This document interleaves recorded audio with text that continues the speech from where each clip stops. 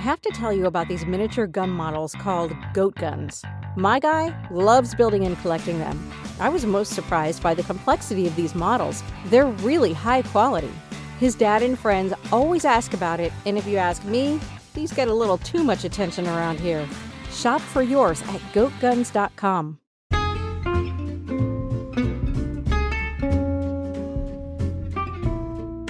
Hello, and welcome to It's a Fandom Thing. I'm your host, Erin Marlowe, and each week I'm joined by a panel of guests to discuss all things fandom and pop culture, primarily from a female perspective. You'll find everything from fanfic, to cosplay, to Schitt's Creek, to Supernatural, and everything in between. So put on your favorite piece of fandom merch, set aside that fanfic that you're writing about your OTP, and sit back and enjoy this week's episode.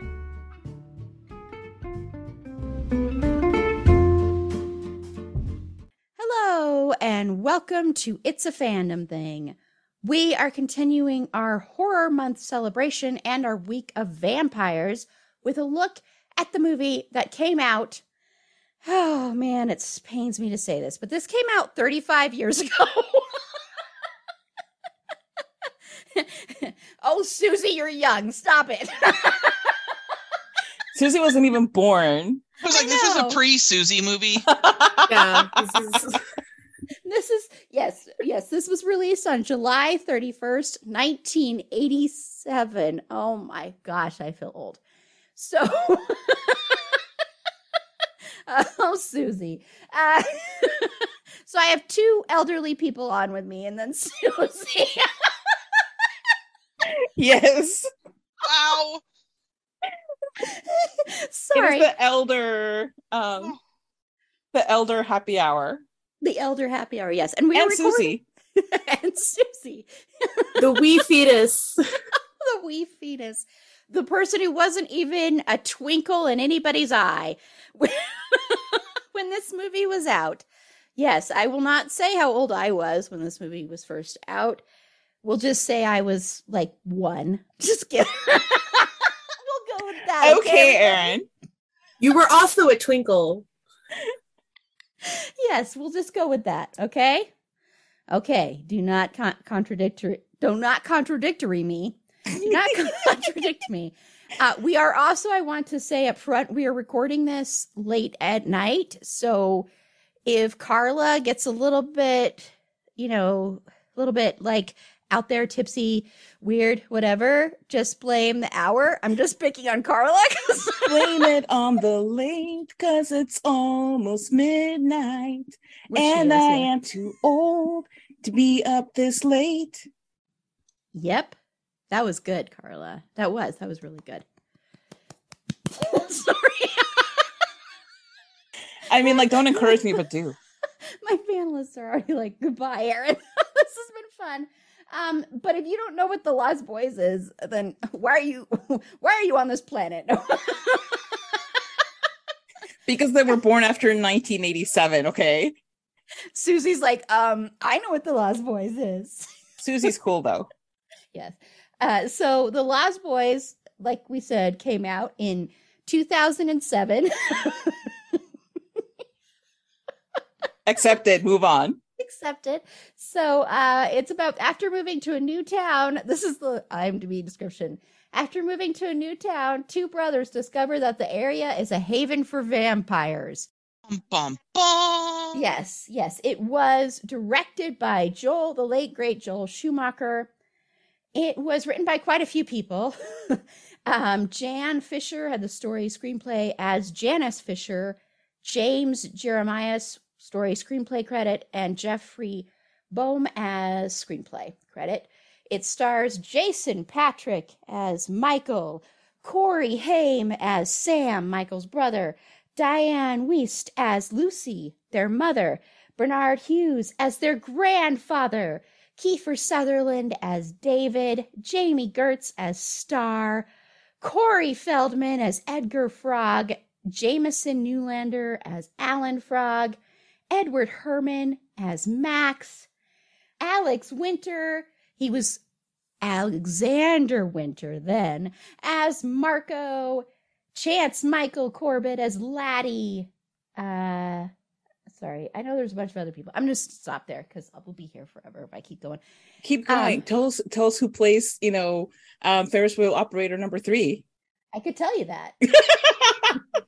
Tell us who plays the sax. That is Timmy Capello. That's Timmy Capello is the beach concert star. That's what he's credited. Beach concert star. Oiled up player. Jazz. Also known as Carla's favorite character in the movie. Oh God. The way I pine. Just a couple of quick little trivia notes here. And some of these actually would have been trivia questions for our first night's horror trivia event. None of these people are competing, so I can give them away on here. But Santa Cruz, which I don't know if any of my panelists have been to Santa Cruz. I have had the best calamari in the world in Santa Cruz. Yeah. Did you have calamari there, Carla? I didn't, but I did get to see all the gorgeous views. So that makes up for it. Yes, it's beautiful. I actually stayed overnight there. But Santa Cruz, where Santa Carla takes place, was once plagued with the reputation of being the murder capital of the world because of a series of very brutal murders by 3 different, very disturbed men in the early 70s. The new location of the Atlantis Fantasy World comic book store, which was featured in the film, is owned by Joe Ferrara II, who still carries the original #1 issue of Vampires Everywhere that Sam reads in the film. The comic was created only for the film, and its opening page is signed by all of the cast members from the movie. Every year at the landmark Santa Cruz Beach Boardwalk in Santa Cruz, California, this film is screened as part of the park's free summer movie series. In the documentary Blood-Sucking Cinema from 2007, Corey Haim said that all the blood had glitter in it to give it a shimmering effect and was slimier than other fake blood. I've heard the blood was just absolutely awful in this, the fake blood. Because of that, because of all the glimmer. A couple of years back, Shudder, who we love, hosted like a virtual screening of this where people that worked behind the scenes were talking about things. And that was the big thing they talked about was the blood with the glitter was so stupid because it was so hard to work with for everybody. Because what do you call glitter, Sasha? Craft herpes.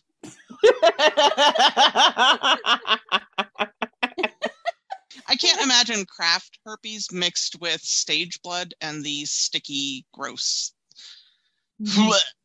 Yeah. This was the first film that both of the Coreys appeared together.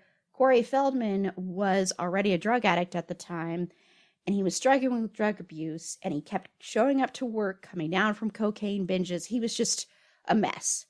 And he almost wasn't in the movie because of that. Joel Schumacher was absolutely furious about this. But he got hired back. Corey apologized and swore to come to work prepared, which he did from then on. The film is titled after the companions of J.M. Barrie's Peter Pan, who remained forever young, which just another little thing on that. These characters were originally supposed to be really young.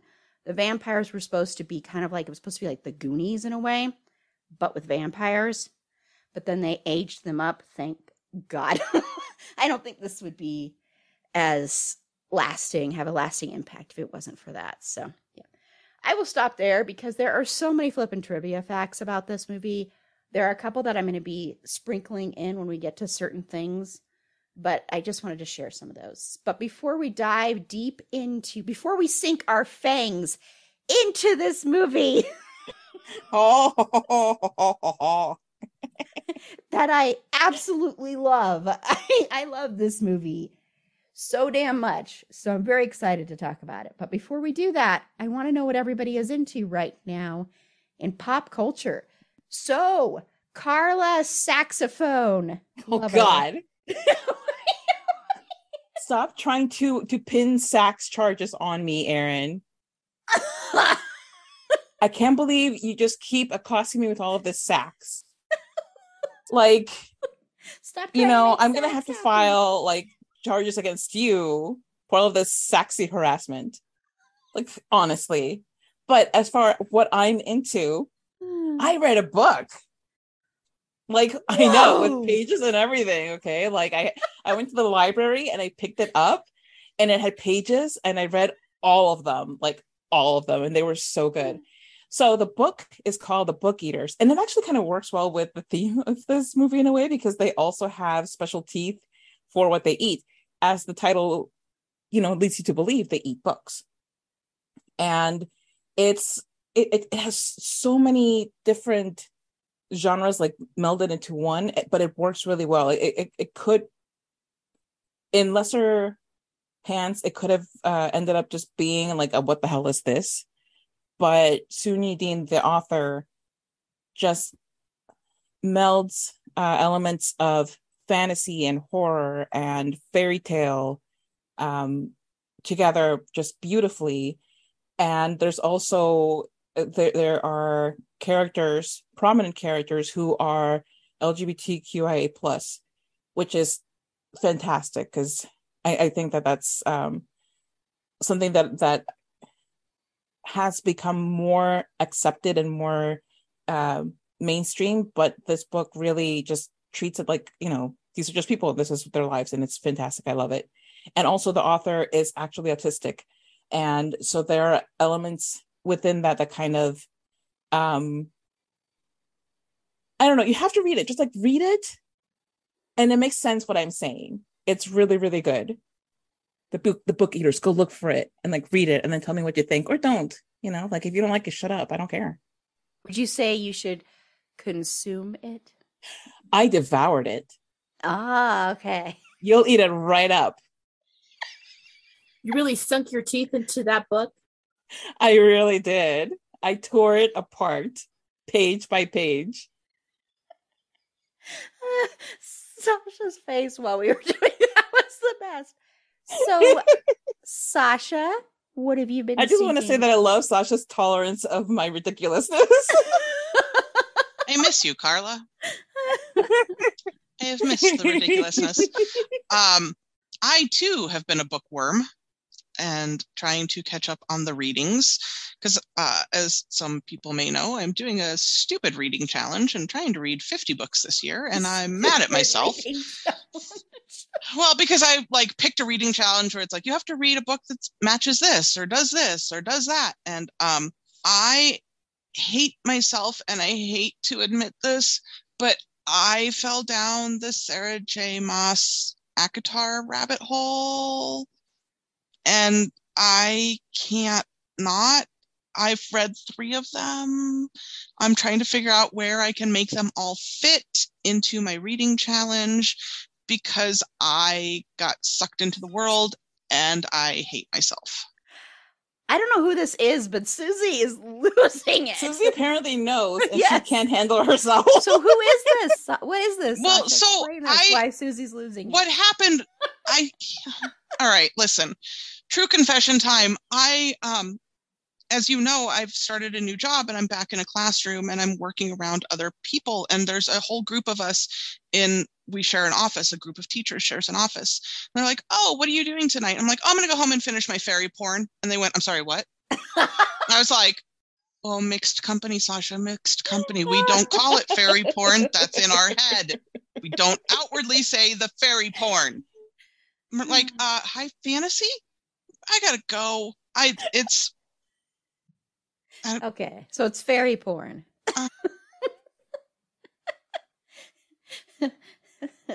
Susie, are you reading fairy porn?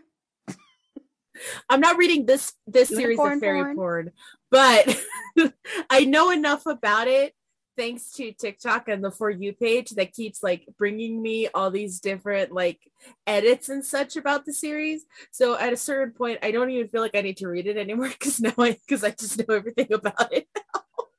Because if this was live, you would have been able to see Susie was losing it when Sasha was talking about this, and I'm like, should I know what this is?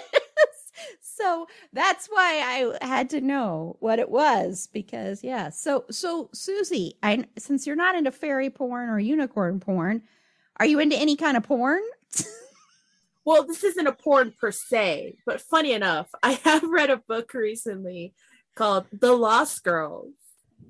And it's a mix. It's a mix between The Lost Boys and John Tucker Must Die, but vampires.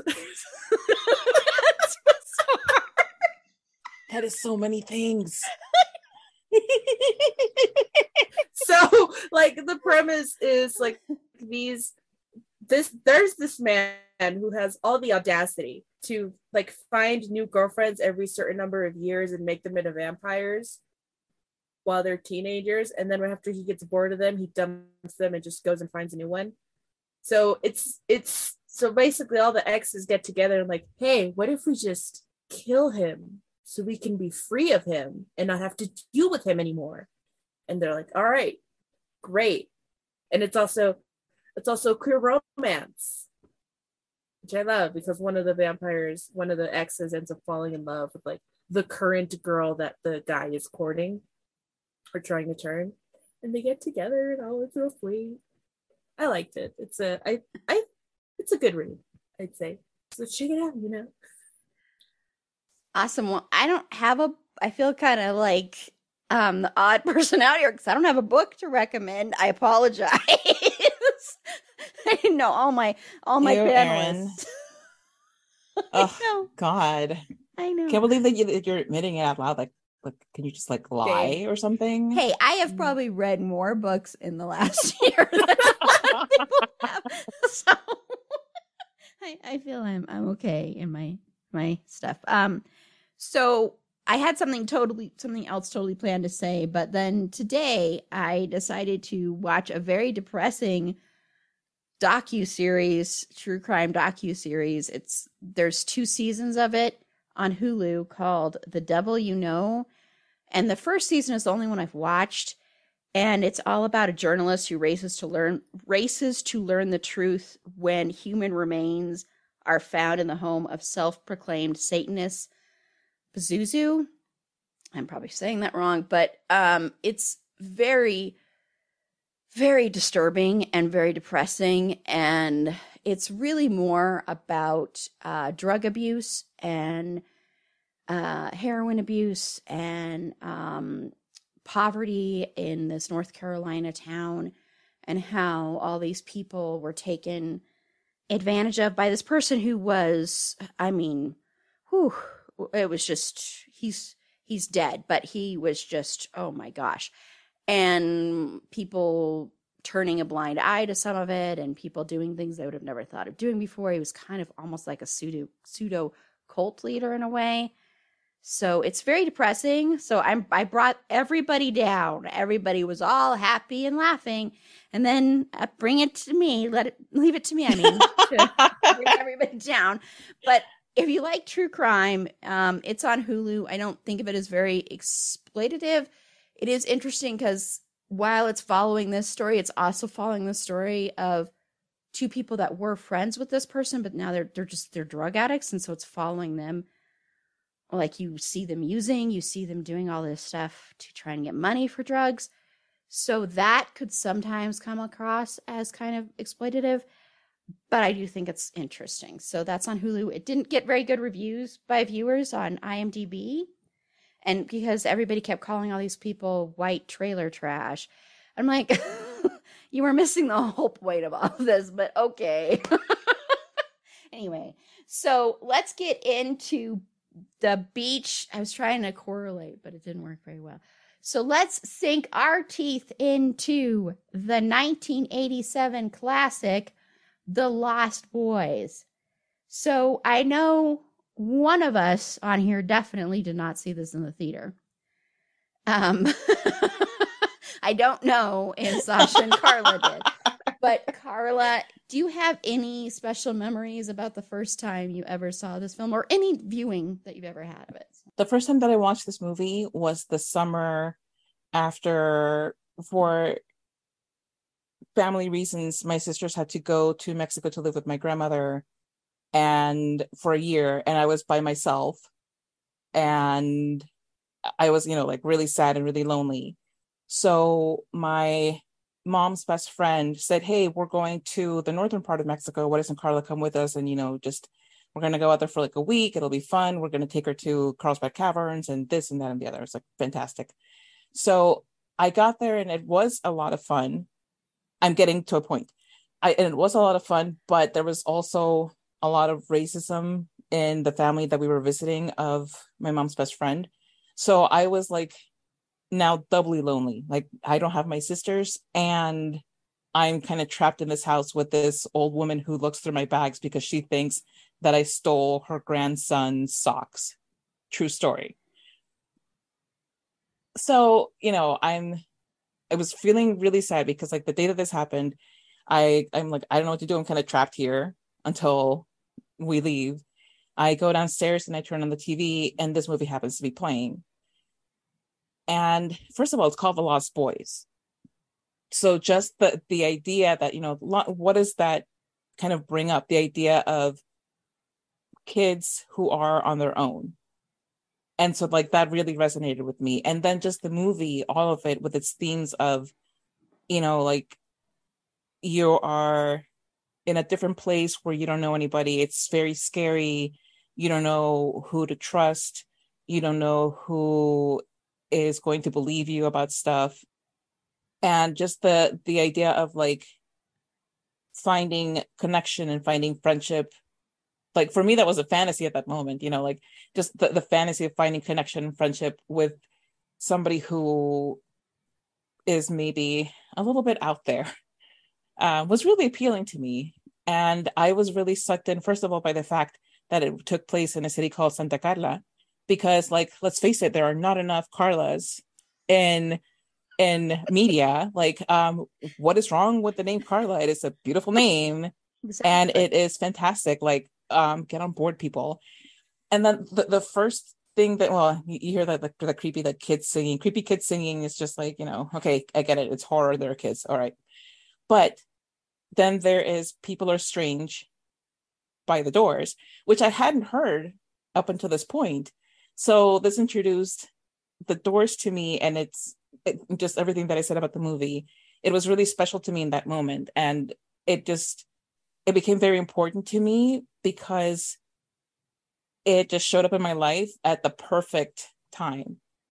I love that story so much. That makes me love this movie even more, honestly. I mean, I love that it was able to give you that. Yeah. And it is Echo and the Bunnymen that sings the People Are Strange in the beginning too, just to say, and because I'm mentioning that because I know that Carla and I share a love of The Doors. So The Doors was big for me when I was a teenager, and Jim Morrison's poetry too. Like, I loved reading his poetry. And so I was kind of obsessed with that at that time. And so that was another thing that was so beautiful about this was before I was really, really into The Doors though. But it was also an experience for that too. So I love that whole story was made. I went, when I got home, I found out who actually sang it. I went to the library and I checked out the Doors CDs. And so I went home and I played them, and it was my rotation of music was the Doors, greatest hits, the soundtrack from Grease, and the soundtrack from Jesus Christ Superstar. Wow. That's amazing. All of it just flows together so perfectly and beautiful. It's a melodic salad. I think Jim Morrison would like that. So of course he would. Are you kidding me? Yeah. Man, I really like Jesus Christ Superstar. Someday we'll do an episode on The Doors, since their music holds a special place in my heart. But just a little trivia off of that, and then I'll get to you, Sasha. But I just wanted to mention, in the cave of The Lost Boys, you can see a poster of Jim Morrison, who, of course, as we said, recorded the original version of People Are Strange with The Doors. And also, when Star and Laddie are being carried into Sam's room, you see a poster of Echo and the Bunnymen, who recorded the cover. And I also love Echo and the Bunnymen, too. So, Sasha, do you have any special memories of the first time you saw this? I do, and I'm going to try and get through it really quickly because my rabid wiener is barking. So... I'm sorry.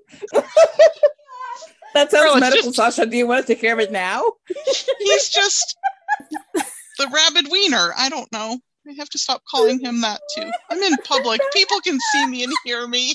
And this is recorded. I can use this anywhere I want. I'm so excited to tell my mom that. He's a rabid wiener. I don't know. So the first time that I saw this. I did not see it in the theater. I rented it on VHS. For those of you that don't know what a VHS is it's a really big boxy thing, and they put a movie on it. Phenomenal. It's this weird thing, big boxy thing. Anyways, I watched it with my younger brother, and I'm sure that I rented it right after it came out because that's what we did. My parents were out, and so my brother and I were watching it. I think obviously they had rented it because I was too young to drive.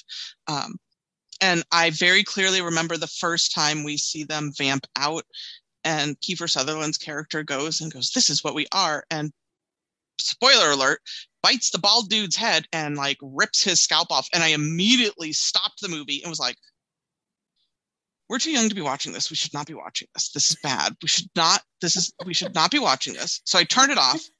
We went and did something else. And then I think my brother went to bed. Something happened. And then I very sneakily, stealthily finished it without him because he was 2 years younger. And I was like, this is no, too much. But yeah, my parents clearly didn't check what we were renting or didn't care. I don't know. I'm sure it was just like, oh, kids want it. It's fine. Just get whatever. Because I'm old like that. Moving on. Whew. So, Susie, I know you're just a tad bit younger than us. Just a skosh. So, but do you have any special memories of when you first saw this film or anytime you saw the film? Picture this, 1997. I walked into my local cinema for the matinee showing of the And you were 5 years old. I know. Were they re-released? A mere wisp of a child. Sad to say, that was not how I actually watched the movie for the first time. I actually came across this movie when at a certain point when I was like a preteen, early teen. My family, we got most of our movies from like the pawn shop. So I one day I was just browsing and I just saw the DVD just sitting there, and I grabbed it to look at it, and the covers just looked really vampire-y to me. And at the time I was going through like a really big monster like vampire phase. Was surprising to say, it stuck. Who could have guessed? I was about to say phase. I know. You're a resident cryptid. I know not of what you speak. So I grabbed it, and it looked very like vampire-y to me. I didn't even know what it was at the time, and so I was like, "Oh, okay." I went to my dad. I was like, "Can I take this home? Like, this is the movie that I picked out for this trip." And like he said, yeah, and he got it for me. And I remember watching it at home, and I was like, "Oh, this is it. This scratches an itch in my brain, and I like it." I did. That was pretty much it. I love how special this movie is to people, because I think people like to blow this movie off as just a silly teen vampire movie, but it's special. I mean, I saw this in the theater. I'm the only one here that saw this in the theater when it first came out. Apparently, I was 1 year old, but I still. But Gosh, your memory is just amazing. I know, right? Were you being given ginkgo biloba in like your bottle? Yes. My mom was a hippie, so you know. But what I love about this movie was, number one, the vampire aspects of it. I love vampires. Love vampires a lot. I also thought it was, I was kind of, I was young, so I didn't really understand why I felt this way. But the sexuality of this is a very sexy movie. In a lot of aspects of it are very, very sexy. And I didn't quite understand that at that time, but it kind of was like one of those awakening kind of things of like, oh, this is really sexy. This person is really sexy watching this, but I didn't understand what sexy was at that young age. But I felt that. And I actually had the poster above my bed. Like, I had posters all throughout my room, but this one was, you did it too, you had it above your bed. This one had to be above my bed. And I was like, say goodnight to the poster every time. I am not even kidding. And I wore out the tape of the soundtrack. And so to me, it was special also because I always felt like such an outsider and such an outcast. And I think that's a lot of what this movie is also about. Like Carla touched on that a little bit too when she was talking about that. But I think that's a lot of what it is about. So seeing these people that are kind of like the weirdos have so much power and control was really intriguing and interesting. And also on a personal note, I was raised by a single mom. And the media portrayal of single mothers is usually really negative and usually dwells on like the single mom being a slut or a drug addict or not very caring. And this was the first time I saw a portrayal of a single mom where she was so much like my mom, where she was just a mom and she was just trying to do the best she could for her kids and her family.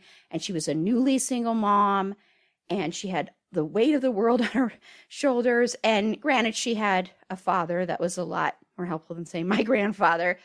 But it still was such a beautiful blessing to see that. And Diane Wiest looks amazingly similar to my mom. They're like the haircut, everything. They're like twins. The way they talk, the way their face looks. It's like watching my mom. So on top of it, it was like watching this very beautiful portrayal of this wonderful mom who loves her kids so dearly, is trying so hard to give them this great life, even though it's not the life they had before. And she knows in her heart, she feels like she's failing. She's not, but she feels like she is. I mean, she has to get a job at a video store, all that kind of stuff. So it's like she's starting her life anew, but she's portrayed in a very positive light. She's portrayed as a very beautiful, amazing person. And she looked like my mom. So it was like, oh, not all single parents are going to be portrayed as awful. So I really appreciated that too. So that was a lovely aspect. And I liked the sibling dynamic as well. Being an older sister and having a younger sister, I related a lot to the way their dynamic was, where you really care about each other and you're protecting each other, but you also are like, God, you are so annoying and you fight all the time. So I liked that too. So yeah, but one of my favorite times ever watching this movie was last summer.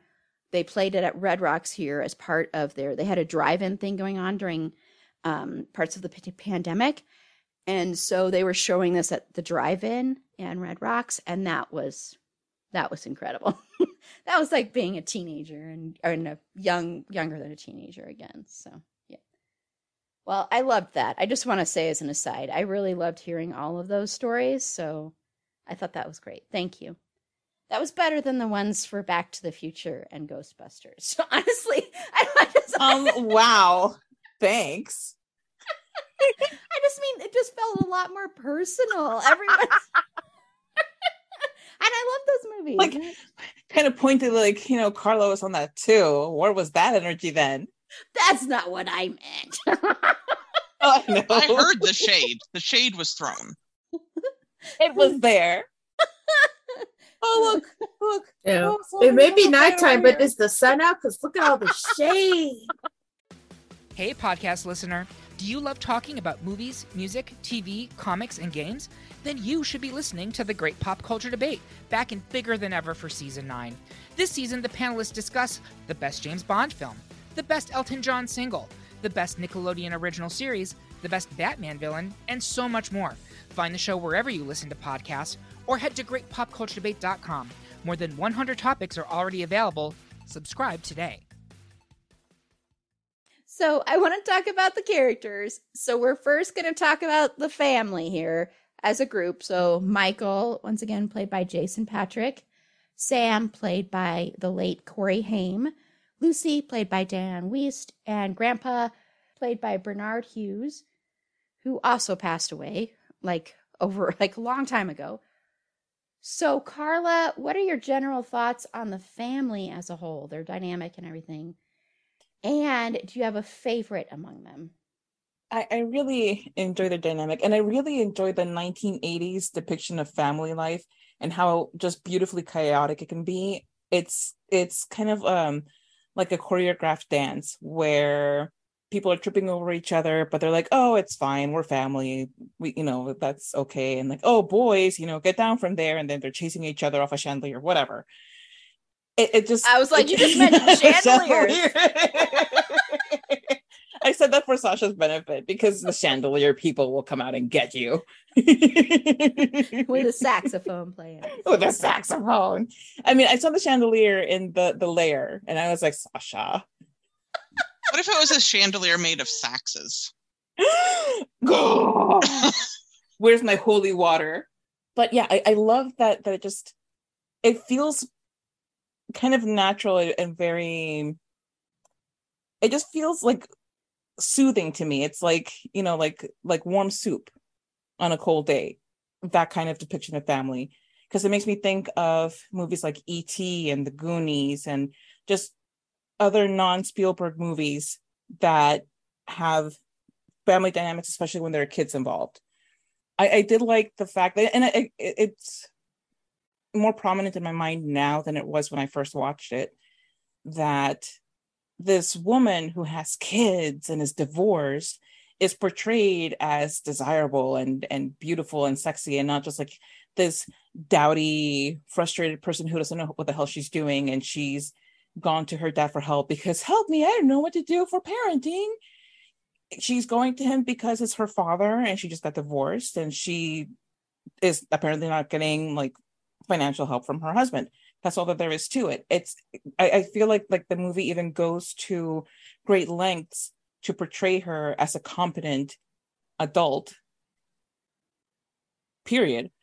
The grandfather, you got to have the kooky grandpa, the kooky, kind of grumpy, does taxidermy and leaves you presents like a cat would as you're sleeping grandpa, who wears a tie on his head and has the cucaracha playing on his little jalopy. He is both clueless and completely clued in, and you don't really find out how clued in he is until the very end of the movie, where he comes in and he's the one who really saves the day. And the brothers, I always like seeing siblings who don't hate each other, because there are so many movies where it's like, I hate you too, but now we're thrown in this catastrophic situation where we must band together to save the town, and now I grudgingly love you. I guess I like you too. These two love each other so much from the get-go. Michael, as much as he's, who wouldn't be annoyed that when your little tiny brother is tagging along with you at this concert to see this muscled up dude, and there's like this chick in a white dress, and you don't really know who to look at because they're all pretty good looking. That's fine, but he still loves his brother throughout the whole movie. And Sam's fear of his brother just really, it makes sense. His brother's suddenly a vampire. It's kind of terrifying. But at the same time, it's like he feels kind of betrayed. Like, how could you become a vampire? Why would you do this to us? Mm-hmm. How are we supposed to hang out now? But you also see how much Sam loves his family, how much he cares about his brother, how much he clings to him. In the way that he doesn't let the Frog Brothers just go and kill him. He doesn't just grab a stake and it's like, sorry, bro. He really wants his brother to get better. And he's also, he tries his best to protect his mom from, that scary dog. And I think if I had to pick a favorite, it probably would be Sam. I think he's the one that I always related the most to, just because, you go into a town, people are throwing vampire magazines, vampire comics at you, and you're kind of skeptical, and then you buy it wholesale, and then it's like, okay, now we need to investigate more. I need to know more about this phenomenon and what we can do about it. Yeah, he's a cool, smart kid. I dig that. I like that Carla's sound effect for staking a vampire sounds oddly like a water balloon bursting. Well, there's a lot of liquid coming out of a vampire. I don't know if you've ever staked a vampire, but the last time I did it, it sounded Was it like just a water like balloon? that. Okay. Just like that. I didn't get the water balloon effect. I'm staking the wrong vamps. I think you're sticking them in the wrong place, Sasha. I really think we need to go on a hunt together, because okay, doing it wrong. My mind is totally in a different but... realm here. So, totally totally different kinds of liquids, but anyway. So Sasha. My general thoughts mirror a lot of what Carla said, like the whole family dynamic and just, the mom coming home to her dad, like, and he makes the comment, like, you're the only woman I know who got divorced and didn't improve her situation. And it was like, he's got the sympathy for her. As far as the characters individually, I just watched it tonight again. I know this movie by heart and I love this movie. It's very near and dear. But it was funny because when I was watching it tonight, I'm like, God, Michael has no backbone. Like, he's just blindly following this girl through the thing. And he's like, I'm going to buy the leather jacket. I'm going to pierce my ear and I'm going to do this. And I'm going to do that. It's like doing all the wrong things, buddy. But you do you. See how that works out for you. Oh, wait, it didn't. That's right. And Sam is just, when the Frog Brothers are like, the frozen yogurt shop went out of business. And then he turns around and schools them on what comics can go where. And, oh, well, you can't do this because this hasn't been introduced. And the Frog Brothers faces are like, oh, snap. Boy knows what he's talking about, So it was kind of cool to see him like own his nerd and embrace it and be accepted for it. So that was cool. The mom is just fantastic. Like, she's just trying. She just wants best for her boys. When Sam is like freaking out because Michael's floating out, he's coming to get me, Mom, he's gonna get me. I oh love my that God. old scene so much. And she's like, I'm on my way, and just books it and goes immediately to go rescue her boy. And then is like, you got scared by a comic book? Like, I was on a date, But I think my favorite now current version of me, Grandpa, because he is hands down like, second shelf is mine. Do not touch it. That's where I keep my double stuffed Oreos. That's where all my snacks are. Don't touch my snacks. My snacks are mine.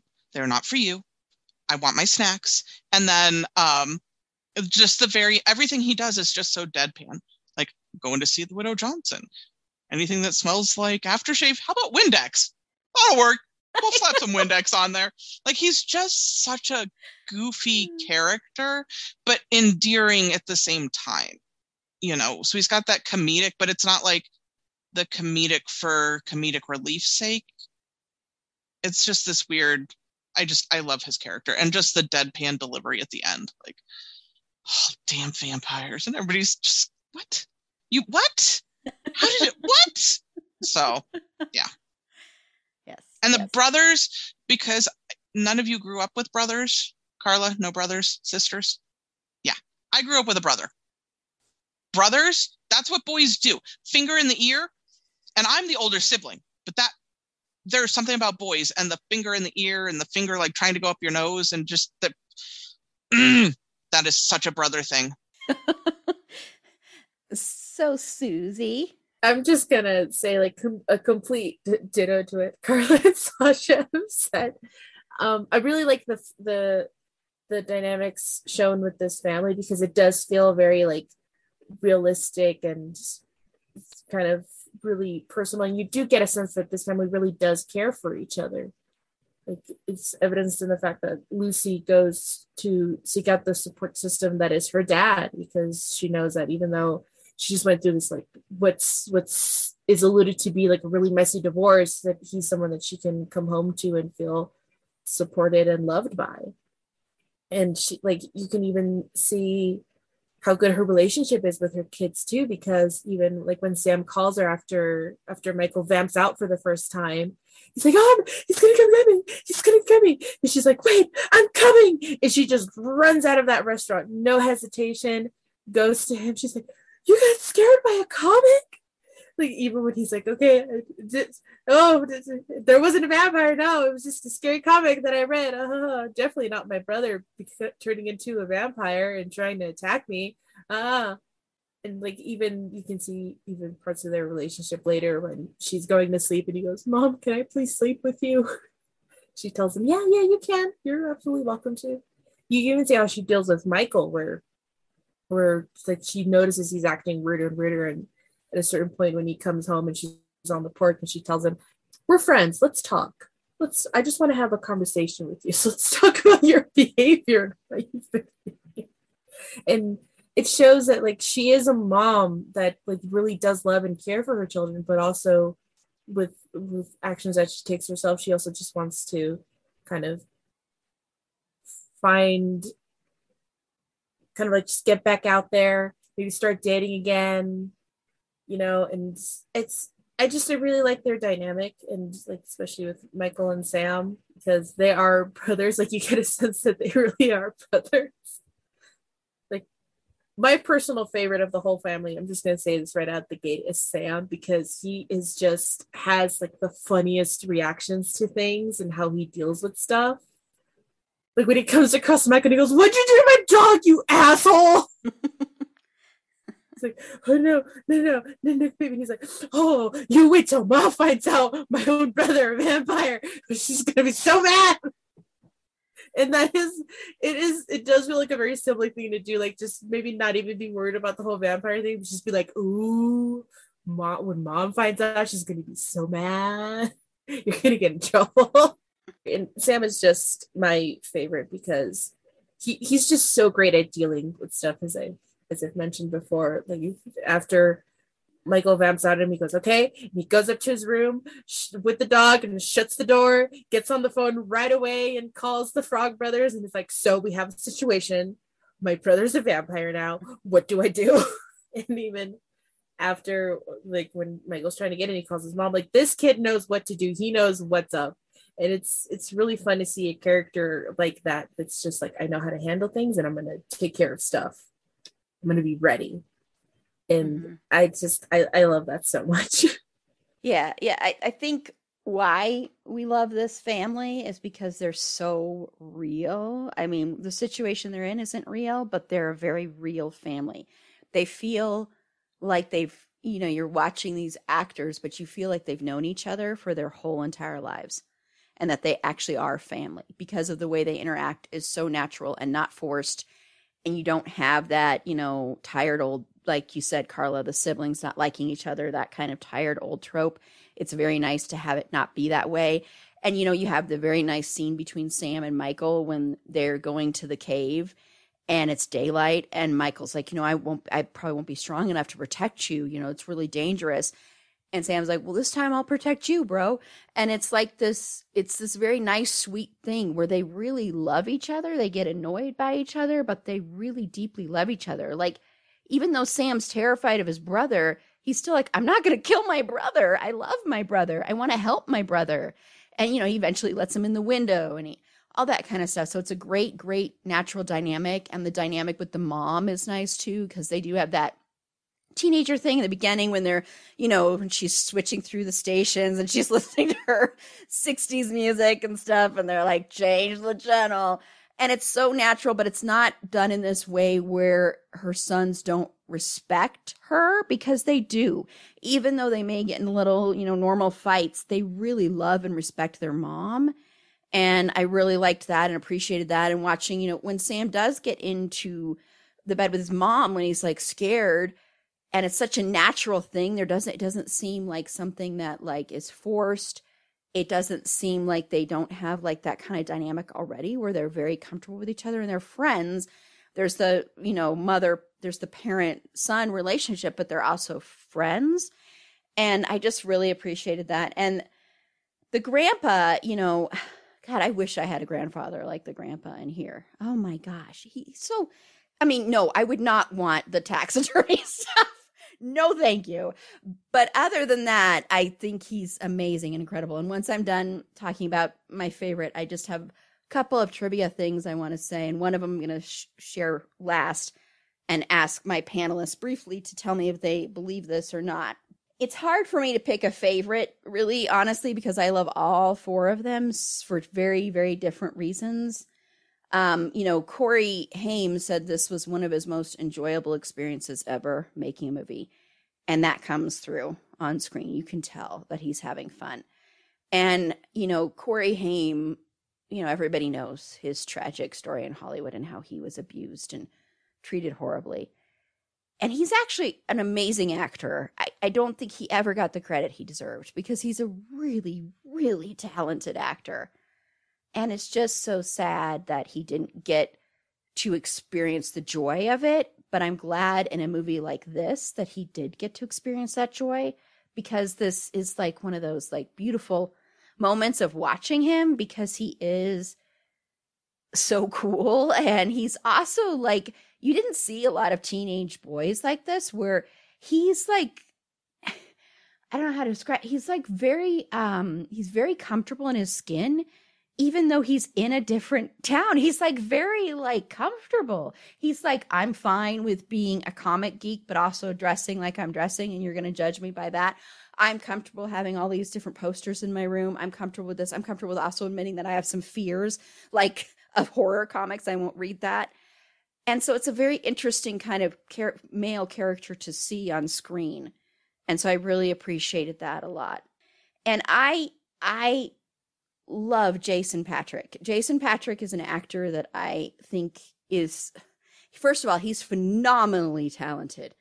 Go watch the movie Rush. If you don't think he's talented after that, holy crap, he should have been nominated for that. He's an incredibly talented actor who, if you don't know, his grandfather is Jackie Gleason, who was a horrible, awful human being. So basically didn't want to have anything to do with his kid and his grandkid, nothing. They were like, they didn't grow up with a lot of money or anything like that. There's a really interesting interview with him and Kiefer Sutherland on Inside of You, the podcast Inside of You. I don't know if my other panelists listened to it. I did share it with them, but I thought it was very interesting because Jason Patric doesn't do a lot of interviews. But anyway, I think he is a phenomenal actor. I really like him, and I think he's absolutely gorgeous. He's very sexy in this movie because his voice, he's got a very sexy voice anyway. And yes, I agree. He does get led around a lot, and he doesn't have a big backbone. But I think part of that is, I get the feeling for him, he's having to take on a different kind of responsibility, because whether it's put on him or not, he is the oldest child, and they no longer have their dad in the picture. And so he's almost put in this position of being a second parent in a way.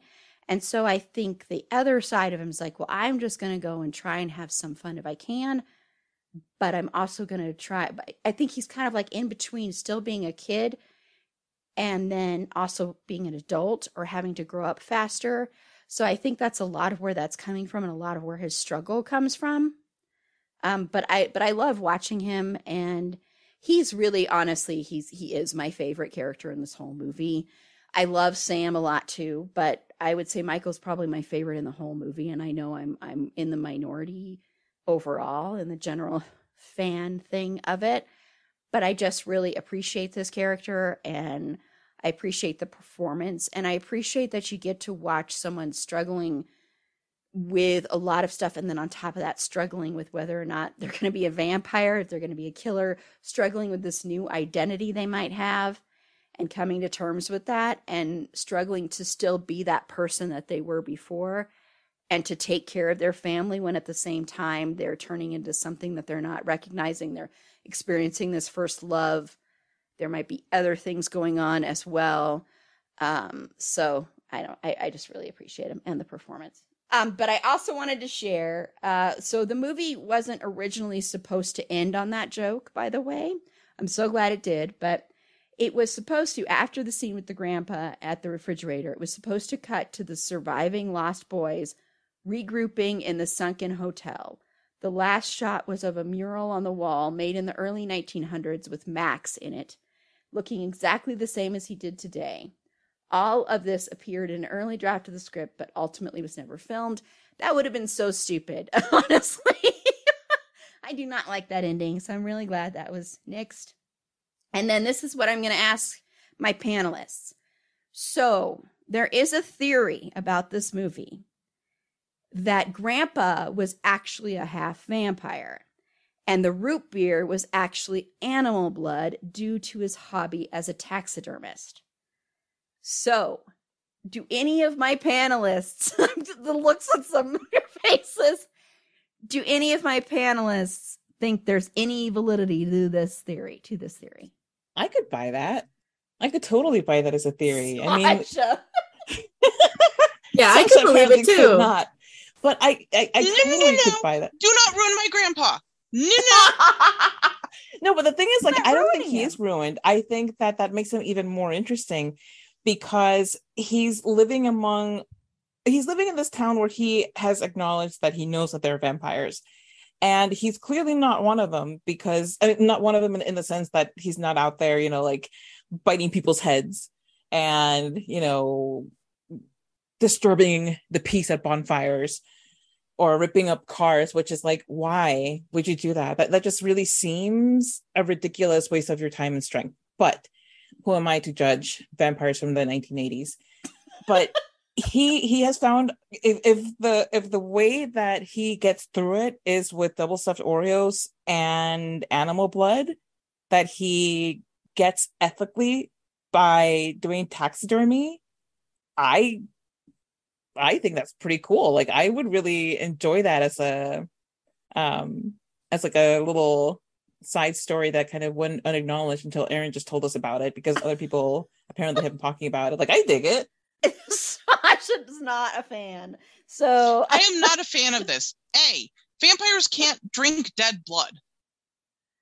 So he couldn't be getting the blood from the mythology taxidermy. Changes all the time. By what logic, Sasha? Are we going by supernatural logic? No, this doesn't count. This is a vampire different logic. world. This is But new vampire logic, Sasha. Like, you know how like old vampire lore says they can't be around garlic? Guess what? These vampires can be around garlic. So there, boom. This movie has its own lore. And the Lost Boys didn't need to be invited. They just kind of like made their way through the chimney like Santa. Yeah. And what's his name? Star came into the window. Yeah, but supposedly that's not how it's supposed to happen. But in their world, they decided, hey, it's cool. Like, it's just like if you invite them, then you have no power over them. And also, this is where I have problems with The Walking Dead too. Like the lore, like you got to stick with one lore. So if you're going to stick with the lore, then here's my counter argument: is that Max was invited into the house, and since he's the main vamp, by proxy, all of his baby vamps get to go in because he has the ultimate control. But I still maintain they can't drink dead blood. Who would drink dead blood? Ew. It's not dead if it's refrigerated. It's not like he's leaving it out to bake in the sun. It has a degree of freshness. How do you think blood banks work, Sasha? He pasteurized it, and he pasteurized it. Yes, he pasteurized it. He put it through a very important process. He has perfected the art of artisanal pasteurized blood. He was planning on opening a bloodery. There are notes of juniper in this one. Yes, he was planning on opening a bloodery, but now that Max is dead, now his business is dead. So he's just gonna keep doing the taxidermy thing. But extra bonus, now he can share his Oreos. Does he dip his Oreos in the blood, you think? That's between Grandpa and his Oreos. That's between Grandpa and the double stuffed. Yes. That's why he likes the double stuffed, because his fangs break through the normal ones too easily. At least this that way is you brilliant. get a good bite. See? This is all adding up. This is layers upon layers. I bet you like the widow is another half vampire and they just like or maybe she's a widow for a reason. Remember when they made the joke, when Michael made the joke of like, oh, did you stuff Mrs. Johnson? And the grandpa was like, that's not funny, bro, because that was Grandpa's like one time where he just got a little carried away because he really needed to try the human blood, and then he was like, no more of this. From now on, I'm going to taxidermy animals and collect their blood in my bathtub, as one does when they're opening their own artisanal beverage company. Okay, well, we're gonna move on now to the vampire. So other than Grandpa, we're gonna we have ruined Sasha.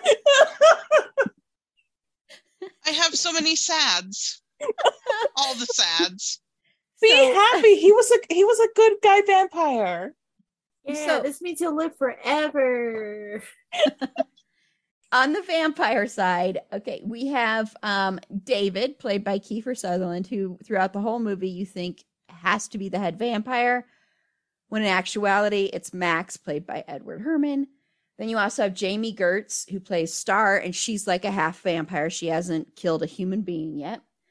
And then you have Paul, played by Brooke McCarter. Then you have Billy Worth, or no, you have Dwayne, played by Billy Worth, excuse me. And then you have Marco, played by Alex Winter. And then, of course, you have the young kid, Laddie, played by Chance Michael Corbett, who is also a half vampire as well, has not killed anyone. So in the lore, if you haven't killed a human being, then you can be changed back to being a human and not a vampire. So I want to know, Carla, what are your overall thoughts on the vampires in the film? And do you have a favorite vampire other than Grandpa? Well, okay. Let's just start with the fact that, all right, these vampires were like super sexy in a very 1980s dreamboat kind of way, like they were like that what's his name, Bender or whatever, in yes, The Breakfast Club, with the leather jacket and the just the whole look. And just when you think of bad boys centered in the 80s, you have like that Billy Idol aesthetic that that he stole from Spike from Buffy the Vampire Slayer. And I like the way that it's brought into this movie, and I like the fact that even before he becomes a vampire, Michael is kind of really into this look, and it's for a reason. I mean, these vampires look like they don't care because they're wearing cow skin all over the place, and nothing says I don't care like wearing leather. I don't know. I'm just making that up on the fly. I don't know. I don't know. It's their saying. Anytime you're wearing leather, just dress like you don't care. Wear some leather. That's what the leather jackets are for. They say, I don't care. No, but I think even now, when we want to picture like somebody who is very aloof and just wants to keep you at a distance, but it's also so alluring because, oh, they're bad. It's leather. It's a leather jacket. It's like boots, and it's dyed hair, and this swagger that they have. Because when they're, and why were they on the carousel? I just, why the carousel of all places? Just you're kind of being silly, but they're on the carousel and they're walking around among the horses and among the kids. And then when they jump off, and I remember from the first time that I watched the movie, the way that Kiefer Sutherland jumps off the carousel, it's just so nonchalant. Like, I don't even care. That could break my ankle right now. I'm just going to jump off. And that's because they don't have to care. They have really no consequences. It's the appeal and the allure of eternal youth, where you're not beholden to any laws. You're not beholden to any authority figures. You can do whatever the hell you want, because if anybody sasses you, you can just chase them down in their parking lot to their car whose door won't open, and it's okay because you can just rip it off the hinges anyway.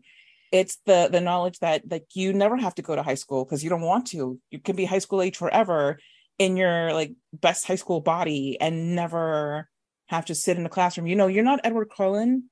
You don't have to like be in high school through your 100th birthday. You're fine. It's okay. And they don't have to go anywhere because everybody's terrified of them. They're the predators there. If people are scared, they can leave. And yes, somehow this place is like overpopulated through the nose. I don't understand. But this little family, as it is it's thinly written, but it doesn't need to be very much more complicated. It's just they're young, they're beautiful, and they're young and beautiful forever. And they don't have to worry about not being that, because they're not scared of anybody. They're not scared of growing up. They're not scared. That's that element of the Lost Boys from Peter Pan playing in here. They are in Neverland, and the Neverland is theirs for the taking. As far as a favorite, I mean, I was in love with Kiefer Sutherland with this movie too. And with what's it called? Young Guns. I was in love with everybody from Young Guns, but that's my problem, not yours. It was my problem too. So. But even with that, I really, the dark-haired vampire, I was always like, ooh, you're really hot. I don't know why. Like Billy Worth, I guess, like Dwayne.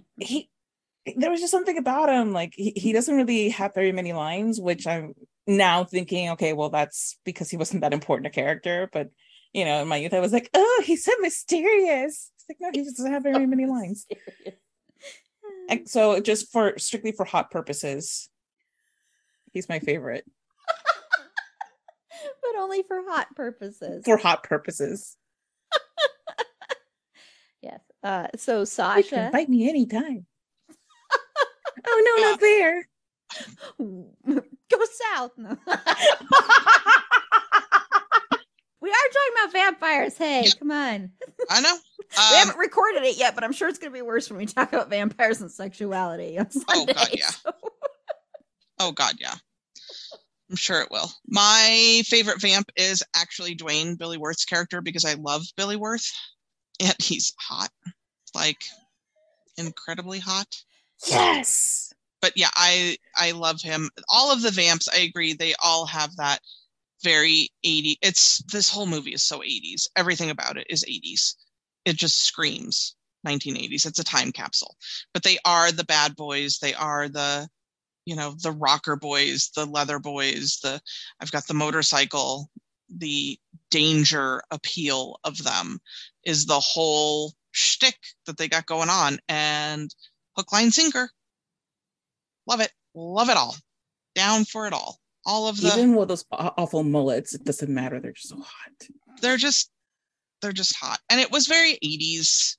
It's the way that it works. But yeah, Billy Worth is definitely, I mean, just look at him. He's just, so now here's my question for the rest of you. Did you ever see the movie War Party, which is the next movie he was in after this one? No. No. See, nobody has seen this movie. You can't find this damn movie. It's impossible. It's him and Kevin Dillon. Oh, Kevin Dillon. They're on a reservation. So the whole thing is they're on a reservation, and it's the like reenactment thing that's happening. And of course it's, very not PC. And a white dude in the reenactment has an actual bullet and shoots one of the other guys. And apparently they broke into a museum, I'm trying to remember it now, and stole a ceremonial hatchet, I think. It becomes this whole big thing. And so now the boys are on the run. The native boys are on the run. And he plays one of the native boys. It is a beautiful, tragic story, but it's 1988, called War Party, and it's damn near impossible to find, and nobody's heard of the movie, and I love it. So there you go. But Billy Worth, all the way. Swoon, all the swoon. And I really liked Star. I like Jamie Gertz's character, but I think that has to do with I have the same hair she has. And so it was nice to see somebody who's got like that kind of curly, but not curly, but more than wavy, but not like untamed lion's mane that just happens. And especially when it's humid and it just gets exponentially bigger and curlier, and you just can't do anything about it. And her hair is my hair. So I feel that like, somebody else has it, only hers looks better. Because I just can't with mine. There you go. That was a weird, bizarre tangent. But I'm going to maintain Billy Worth. Well, it is the tall, dark, handsome thing. That's, yeah. Mm-hmm. Yeah. The dark hair and the... Yeah, after looking at his picture, I can see why you'd want to get sucked off by him. Oh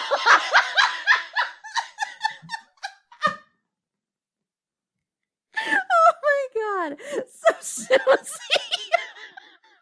On that note, Susie, your thoughts? Is that your favorite then too? He is not my favorite. I'm sad to disappoint. Sad to report. It's okay. No. It's okay. Sasha and I can Yeah, you can fight for him amongst yourselves. We got him. It's okay. We got him. Okay, great. Hold down the fort on that end. So I just want to get into like a little thing that I've noticed in more recent viewings about like the Vampire Crew is that like all our talk about sibling relationships, one kind of sibling relationship that I noticed among the vampires was that Star has with Laddie, like how much she cares for him. Mm-hmm. And I just think that's like really sweet. Like you don't get to see like a lot of people. You do see that like she really does care for him, even though they're both basically like the bait that the rest of the vampires use to get meals. But I just thought that was really sweet. But my personal favorite vampire is purely superficial, is Marco, who's played by Alex Winter. And he's the one vampire that has like that god awful blonde perm. Oh, like yeah, the really that hair. curly one. But the reason why I like him is that gosh darn jacket. That battle jacket is so freaking pretty. That is a work of art. And I also like that it gives you like a hint as to how long he's been alive, because amassing that many patches and attaching them all to that jacket would have taken him years. And that thing is just it's gorgeous. It's got all these different patches on it and tassels and everything, and it's shiny and pretty. It's a work of art. He's been alive long enough to master the art of the needle. Yeah. Just to like attach all these, because listen, friend, do you know how long it takes to sew on a patch, hand sew on a patch to a jacket? It takes some time, especially if said patch has like the iron adhesive on the back that you don't want to use, because that sucks because it wears off after a while and it doesn't do any good. So it's better to just sew the darn thing on yourself. I will take your word for it.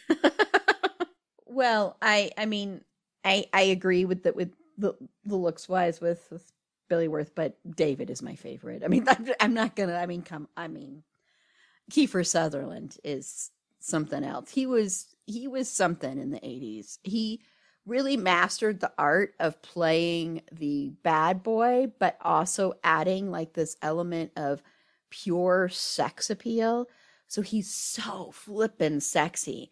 He's so good at playing the bad boy, and also making you really want the bad boy. And so he's the perfect vampire character. And I don't usually, go for blondes that much, but Kiefer is one of those exceptions because he still is a gorgeous man.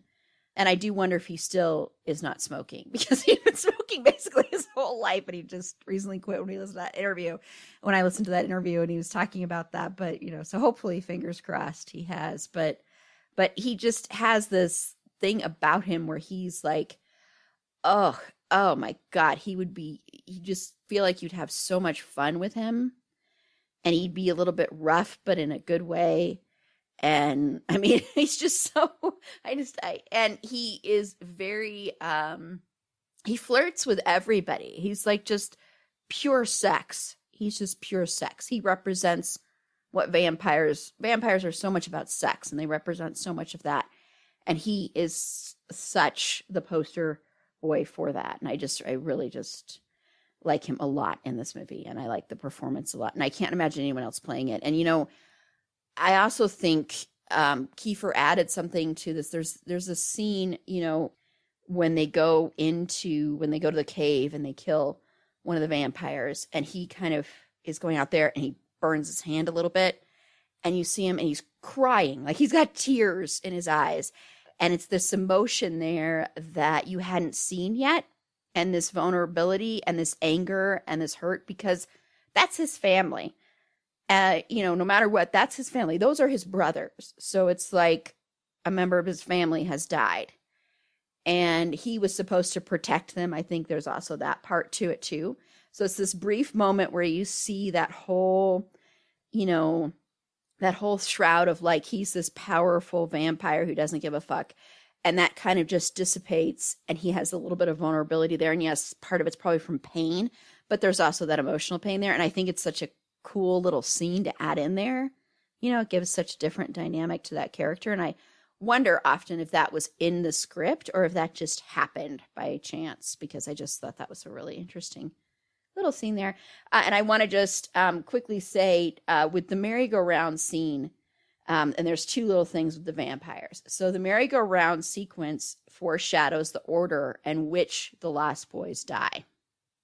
So you have Marco dies first, Paul second, Dwayne third, and then David last. And that's the order you see him in.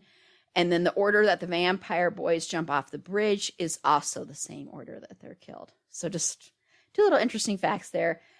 And then with Jamie Gertz with Star, I wanted her wardrobe. That was the thing, is that when we did Back to the Future, we talked about how when we were kids, 50s was a big thing. Well, so were the 60s. The 60s were also a thing that when you were a teen or a young kid in the 80s, you like really loved the 60s. It was this weird, like all the fashion came back, the music, everything like that. And she dressed very much like how I wanted to dress. So I really liked her a lot just because she had that laid back hippie-ish bohemian kind of style. So I really, really, really liked that part of her. I do think she is probably the most underdeveloped character. I mean, yes, there are some of the other vampires that are underdeveloped, but of the main characters, she's the most underdeveloped and underutilized.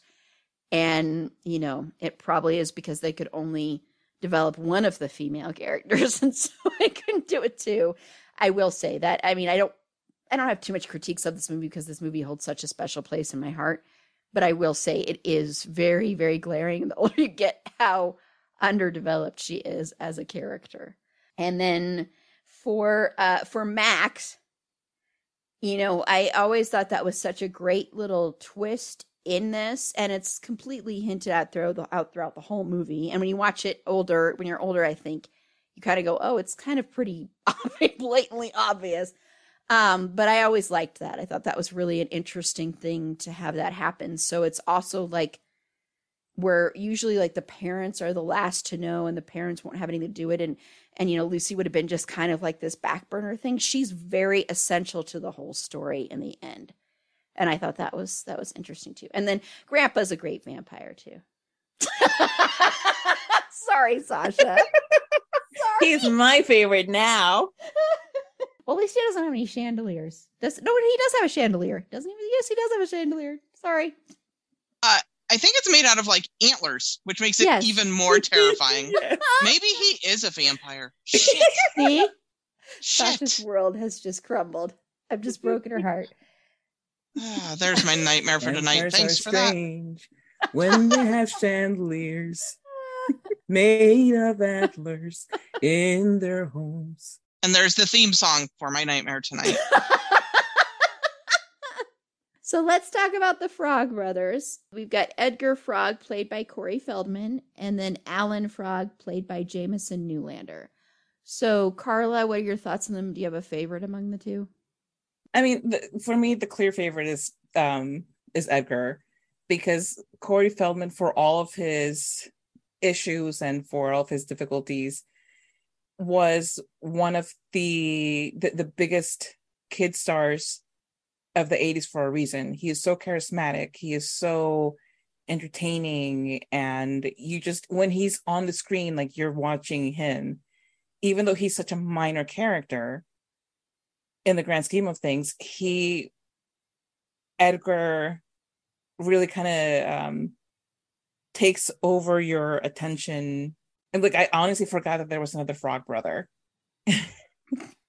Because, you know, it's like, Alan is just so underwhelming in comparison that even though they play well off of each other, it's more like certain actors who play brothers where one carries the relationship in the duo as far as acting is concerned. I love how geeky they are. I love how absolutely hapless they are. They are very knowledgeable. And they somehow know what they're doing. Like, you got to wonder how many vampires they killed before this, that they feel so confident and so sure, and that they know a lot of things, but there's also like plenty that they don't know. Like, oh, garlic doesn't actually work. You know, they know not to invite a vampire into your home, but they don't get why until Max like lays it out for them, which is going to be very helpful in Lost Boys 2. I don't know, whatever. I didn't see it, so because there is the straight-to-video sequels. But I love all of the lore that they bring in as side characters. I like it when lore is brought in from the side as opposed to you being assaulted with a lot of exposition. And I really like that they have like this grudging respect for Sam in the beginning. And then they're like, okay, he's one of us. Just like with Michael has these people who are saying he's one of us now, you know, like you're one of us. Sam also has somebody saying that to him for very different reasons. I like their eagerness to help. Their bloodlust is enthralling. Like, wow, you guys are just really, really stabby. You know, like, okay. The most hilarious scene to me is when the dog pushes the vampire into the bathtub and then doesn't just dissolve, but like dissolves in layers. So it's like, okay, like, oh, he's dead. And then he rises up again and oh my God, he's dead again. Oh, that was a skeleton. And then like, there's so much liquid. The house floods. Like there's not that much liquid in the tub and there's not that much liquid in the human body really to flood the house like that. Just throwing that in there because it was hilarious. Like I just couldn't stop laughing at that scene. Maybe he was rabid. That's gotta be it. That's the explanation. That's the explanation I'm going with forever now. Thank you. Yes, I accept it. I accept it. But yeah, they're great comic relief. So Sasha, I agree with the comic relief. They're just, I love their enthusiasm and I love their almost, it's like bordering on ineptitude in their knowledge. Like they have all of the fundamental knowledge, but their execution is never on the mark. You know, I love when they run in and they're loading up the squirt guns and the canteens and everything with the holy water. And then they go to the lair and they're ready and they're like, okay, check me. Do I have everything? And they both turn around like, who's checking who? What are we doing here, guys? What's happening? The scene with the bathtub is probably one of my favorites. When they're talking about it after, like, yeah, we totally took out that guy. Well, all right. So Nanook really helped. Nanook helped. Nanook did the killing. Like, let's be clear. Like, did they kill anybody? Mm-mm. And then the very end, like, how much do you think we should charge them for this? Are you kidding me? Their house is destroyed. I adore them as a duo. I do agree that the other brother is only there so they could say the Frog Brothers. Because if it was just one frog, it's not as funny. So, yes. They needed it to be Frog Brothers. Or just the frog dude. Doesn't really work that well. No. Susie? Well, just off the bat, my favorite frog brother is Poe. The unspoken hero. He's the one in the computer room. Yeah, he's on like summer camp. Yeah, like getting and rerouting signals. Yeah. I'm gonna bounce it off the satellite.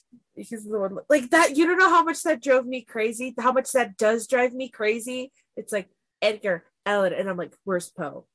Where is Poe? Because that's what they're named after too. I've just made like a head. I know, and in my head, I've just made this headcanon that there is a third frog brother.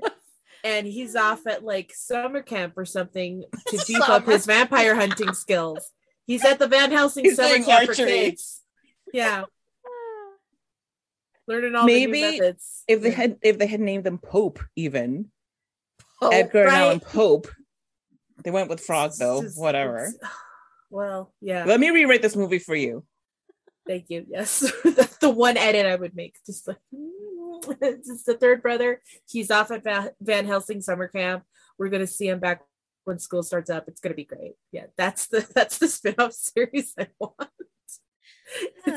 No, that's what Laddie becomes. Laddie becomes the third brother. He becomes Poe. Oh my gosh, they adopt him and they rename him. I don't want to be called Laddie anymore. That's a ridiculous name. How about Poe? Poe. That has a nice ring to it. You're vampires? Yeah. Come on, Poe. Let's go home. No, but like the Frog Brothers are really great at being like as being this kind of like exposition, but also being really capable and like in some ways being like, okay, this is I just really want to know how they know all this information and how they came to know this information because they're like, there's vampires. there's vampires in this town. I'm like, yeah, but how did you guys learn that? Because your parents seem really out of it. And I don't think you might have gotten this knowledge from them.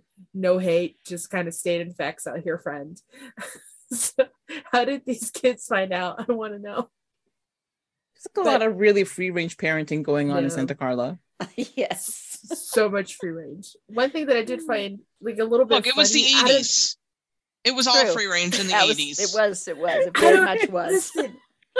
Latchkey vampires. Yeah. Latchkey vampire kids. So one thing that I've noticed a lot in every viewing is that like Edgar sounds like he's doing an impression of Sylvester Stallone as Rambo. Yeah, because he was told to. That's why he was. Oh, he was told to. Yes, okay, yeah, I didn't know that piece. like that. I didn't know that piece of info, so I was just like, this seems very Sylvester-ish. And then if you were gonna have him play Sylvester, why not have like Alan play like Schwarzenegger or something, and just have like the two They go, why does your brother have an accent? I don't know. He went off to like Schwarzenegger summer camp, so that's what he came back with. Yeah, because Corey Feldman was told to play him like a combination of all of those kind of characters, of Rambo and all those other characters from that time. So that's why.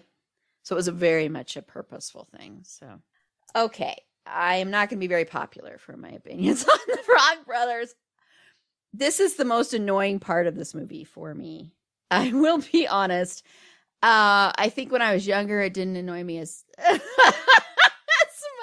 But I am done with you. Okay, here's the thing. When I was younger, you always had the two Corys and who's the better Corey. And I never, ever would have picked Corey Feldman. Corey Haim was always, to me, the better Corey. Because Corey Feldman used to annoy I could not stand watching him. I actually was the opposite. I was like, oh my gosh, until it was the movie Dream a Little Dream, which I actually was a guest on a podcast. It's not that bad. Defending this movie that everybody hates. It's at a 0% on Rotten Tomatoes. But I actually really love him in that. But before then, I actually really had a hard time watching him on screen. So I'll be honest. That's a lot of the reason I don't like the Frog Brothers. So I'm sorry. I know my panelists hate me now, and probably everybody listening hates me now. But I actually like Alan better because he's not as annoying as Edgar. Excuse me. I'm going to go and just take my name off all of the episodes that I signed up for the rest of the year and forevermore. Forevermore. No, I mean, whatever. And also the allegations that have come to light recently about Corey Feldman doesn't really endear me to him anyway. Well, but yeah, the idea of Corey Feldman that I had in the 80s watching his movies is what I really think about when I talk about this character. Well, I'm not thinking you hate him. I'm not thinking about those allegations when I'm mentioning this. This is when I was a young kid. I thought that he was. I wasn't a fan. I wasn't big into the Coreys. But then I became big into Corey Haim. But I wasn't big into Corey Feldman. So has nothing to do with that. This is just preference. I just have never really been a fan. I mean, I like him. I like him better in Stand By Me. But even in that, he's my least favorite character in Stand By Me. So I'm sorry, but Carla just doesn't want to talk to me anymore. So first we piss off Sasha with the grandpa, and then I piss off everybody with this bit of thing. But yes, so that's all I have to say. So we'll move on now before everybody already hates me. But I was always that way until Dream a Little Dream, and then that changed, and then I really liked Corey Feldman, and then I loved them both in that stupid movie, License to Drive. Remember that movie? God, I loved that movie. That movie was so awful. But man, I loved that movie. Anyway, okay, so let's talk about the homoerotic undertones of this movie, and this is the case in a lot of vampire movies and vampire lore in general. You do have it with David and Michael for sure. I mean, like a lot. But the other thing, and I just wanted to give a little bit that I saw this on IMDb with the trivia too, is a lot of people also find it with Sam. I'll be curious to hear everybody's thoughts on this. But Sam has a poster of Rob Lowe on the outside of his closet door. On the DVD commentary, Joel Schumacher says that it was there because he had recently directed Lowe in St. Elmo's Fire from 1985. The poster has sparked years of debate about whether or not Schumacher, as an openly gay man, was making a subtextual statement about Sam's sexuality by putting a picture of a male heartthrob on his closet, a reference to being in the closet. Schumacher also has Sam wearing an ear stud, riding a pink bicycle, and being more fashion conscious than any other character. So some of these are very stereotyped things, but yeah, so that's another part. So Carla, what do you think about the undertones in here and everything? For the longest time I didn't see it because I mean it just comes down to the fact that they have the movie end with Michael and Star embracing, and they've done it and stuff, and she's the one who lured him into this dark world and everything. So I didn't see it because that's all of that stuff is whatever, and I guess I just didn't really see very much homoerotic subtext in anything because I was very sheltered from any ideas about people who don't like like the men who don't like women and the women who don't like men. Shocking stuff, from somebody who went to Catholic school her whole life. I know you're just about to fall off your chair, but in more recent viewings and with more exposure to more media, especially to media where things have to be subtextual in order to be aired or to be published or to be projected anywhere. It's like, okay, I see it now. I get it. But it was something that it didn't just show up naturally in my eyes. It had to be kind of explained to me. And the one place where that's an exception, where I was like, hey, what's going on here, was when Michael and Lucy are having that talk, or rather she's trying to have a talk with him, because that's the one point where it seemed kind of like what's going on here to me, not really understanding more deeply what I was questioning, but what is she trying to get him to say? What is she trying to kind of hint at that she wants him to say to her? And that was a question that, because I didn't have the vocabulary for it or the context or just more anything for it, it did stand out for me. But it's not until I heard or read about everything else that I was like, okay, so this, to me, that's what I'm understanding now, what that felt like to me. This is a mother trying to have a conversation with her son about how he is behaving differently than she's used to, and she has some inkling of why, but she can't really get him to just come out and say it. The problematic elements that people point out, where Sam is trying to out Michael to his mother, and where he's terrified that his brother has been lost to this dark world, and where he's scared that his brother's going to turn him. Again, not really having paid attention to that in that way or understanding it in that way. It was a very long time before it made sense to me why people picked up on that and why it's problematic. But again, now I see it, now I get it. But yeah, like for somebody like me who just doesn't really get things sometimes, especially at that age where I was just looking for escapism in a world where just odd people are being accepted by other odd people, it just didn't click, but I'm glad that there has been so much great so many great reviews and so much attention paid to it by people who are not as who were not as sheltered and dense as me. But yeah, like the one thing where, yeah, it was that scene with the mother, and again, a lot of my not getting it does come from the heterosexualization of it by making Star the lore and by making her the focal point for Michael's attachment at the end, and his rejection of David also kind of clouded that for me, because he goes from being transfixed by David and by the Lost Boys, and from just trying to prove himself to David for God knows what reason, to it being all about Star and rescuing Star. And so, yeah, it was hard for me to kind of grasp that with my little, 12, 13-year-old brain. Again, a lot of Jesus Christ Superstar in my life at that time. So, I got to meet the cast of and go backstage here in Denver at the Denver Buell Theater when I was in high school of a performance of Jesus Christ Superstar, Carla. It was amazing. Sorry, I thought you would appreciate it. Did you meet Carl Anderson? No, this wasn't that guy. No. Oh, no. Sorry, okay. Didn't mean. Because if you had, then I would just have to cry right now. No, it was a touring, but it wasn't. No, but that was incredible. I saw it live with Sebastian Bach from Skid Row. Oh wow!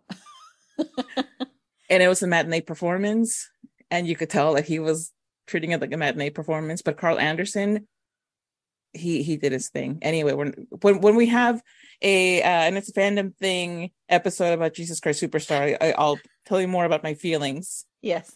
But I kept meaning to throw that in there when you mentioned it earlier. But so Sasha, what are your thoughts? I think this is one of those cases where I saw this movie too young to notice much of anything beyond the head peeling that was occurring. So beyond that, and the fact that Billy Wirth is hot, I think I missed, just because I saw it too young. So it wasn't even it didn't register for me. And that could be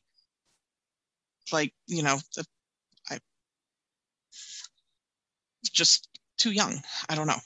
I don't know how else to express that appropriately. I was just way too young. So I think I missed a lot of those undertones and the subtext. And then watching it later, because it is a childhood nostalgic movie, it's one of those ones where I'm like, I refuse to see any flaws or problems or any tropes in it that exist, because it's so near and dear that I'm like, no, there's nothing wrong with this film. Not a thing. So there's problems, but I just, I did tonight when I watched it, for some reason, the earring situation really struck me when Sam was like, lose the earring, Michael. It's not a good look for you. But he turns and he has an earring. And it's like, what is going on? And I know that was a very, I hear the earring thing was very intentional. I do remember one of the 575 8 million times I rewatched it, seeing the poster and going, huh, okay. And I moved right on. It didn't even, there was a thought, but it never came to completion for me. And I really do blame the fact that I saw it far too young, and it's just ingrained into my brain so I missed them all. So I'm just going to skip this whole thing. Okay. So Susie. Practically the only thing that I can say about this is I remember the whole sexuality thing didn't really register much to me either as kind of like a preteen, because it was just very much, for me, it was mainly just like, ooh, vampires. Ooh, vampires with blood that glitters. Yeah. And, stuff like that. And you don't, things like maybe implied sexuality just kind of fly past your head. And that can even be the case when you're a little bit older and you rewatch these films, and they can still fly past your head because you're just so kind of desensitized to the movie that you don't really think, you're not really going in there with a mind to really read into anything. You're just kind of watching a movie to watch it, or just watching a movie to have it on as like some sort of soothing background noise. And in a way, it doesn't really register to you. But I do remember one point when things did start to kind of like maybe click together a little bit more for me, was on one of my rewatches. I remember being like, why don't David and Michael just kiss? The tension is there. like I'm sick, and again, this could also just be due to the fact of how like poorly written Star is, but and just because like you see way more chemistry between Michael and David than you do with him and Star. So you just go, this equals to much better than that does. Maybe we go with this math equation. This makes a little more sense. But I don't know. I feel like it's something a little bit more hard to discuss, since it's not something I ever really paid much attention to, which is funny considering how, like, I think the last Digby's movie I talked about was Labyrinth, where it was like all about the bully bulge. Yes. That was just... That's true. It was there. It was present. Well, I think, there are harmful aspects to it where, of course, you are, if you're looking at it, you're watching this character, Michael, struggling with his sexuality. If you want to look at what the undertones are, and it's really, really there. If you really examine it, I mean, there's scenes like even him struggling with the bloodlust, to me, is more him struggling with that part, because the scene where, and I'm not trying to say that he at all like desires his brother. I'm not at all saying that, but the scene where he almost is going to kill his brother, just the look on his face and the anguish there and the fighting that, there is a lot of other stuff going on there. It's not just fighting the urge to kill. It's like fighting this other urge inside of him. When he first drinks the blood, that's very much to me kind of like it's symbolizing the first step in, are you going to go with David or are you going to go with Star? Are you going to pick the guy? Or are you going to pick the girl, kind of thing? So he is literally consuming a part of David. He's literally taking in a part of David into himself, and he's becoming a part of David. And David is so overtly sexual with Michael. When you watch this, when you're not, I mean, I didn't pick up on this stuff at all when I was young, but when you watch this as an adult, you see that David is very much, he never pays attention to Star like he does to Michael. Never. I mean, yes, he does have her get on the back of his bicycle, but it's more as a way of making Michael envious of wanting to be with David and not necessarily even wanting to be with Star, even though when you're young it plays that way. But it's because David is so laser focused on Michael the whole time. Like his eyes are on him. He's challenging him to the bike ride. And there's so much there's an undercurrent there of like, I'm challenging you to see, how far I can push you. When will you give in? The kissing thing. I mean, when they fight at the end, that is so sexually charged. I mean, there's a lot of like real big sexual energy.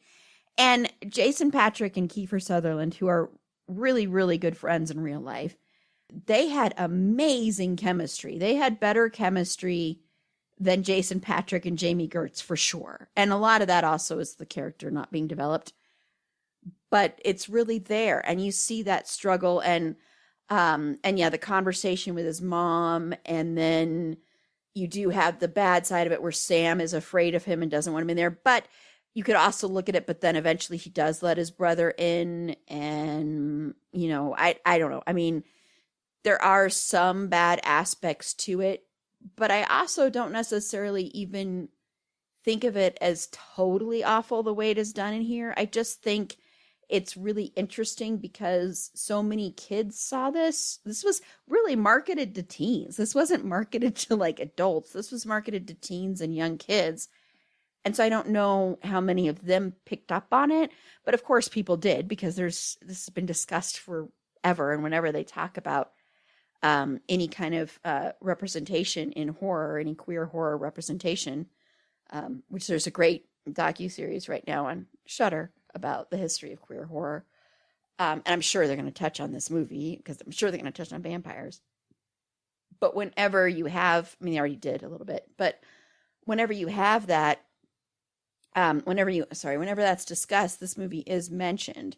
So yeah, but I do think when you're a young kid, you didn't notice it, but I just think it's important to acknowledge it, or at least to have brought it up. But yeah, there's just so many things in it where you see this real struggle. I didn't really get it with Sam, because when I was young, I did think it was like, why does he have a picture of Rob Lowe? When I was young, I was like, that's weird that he has that.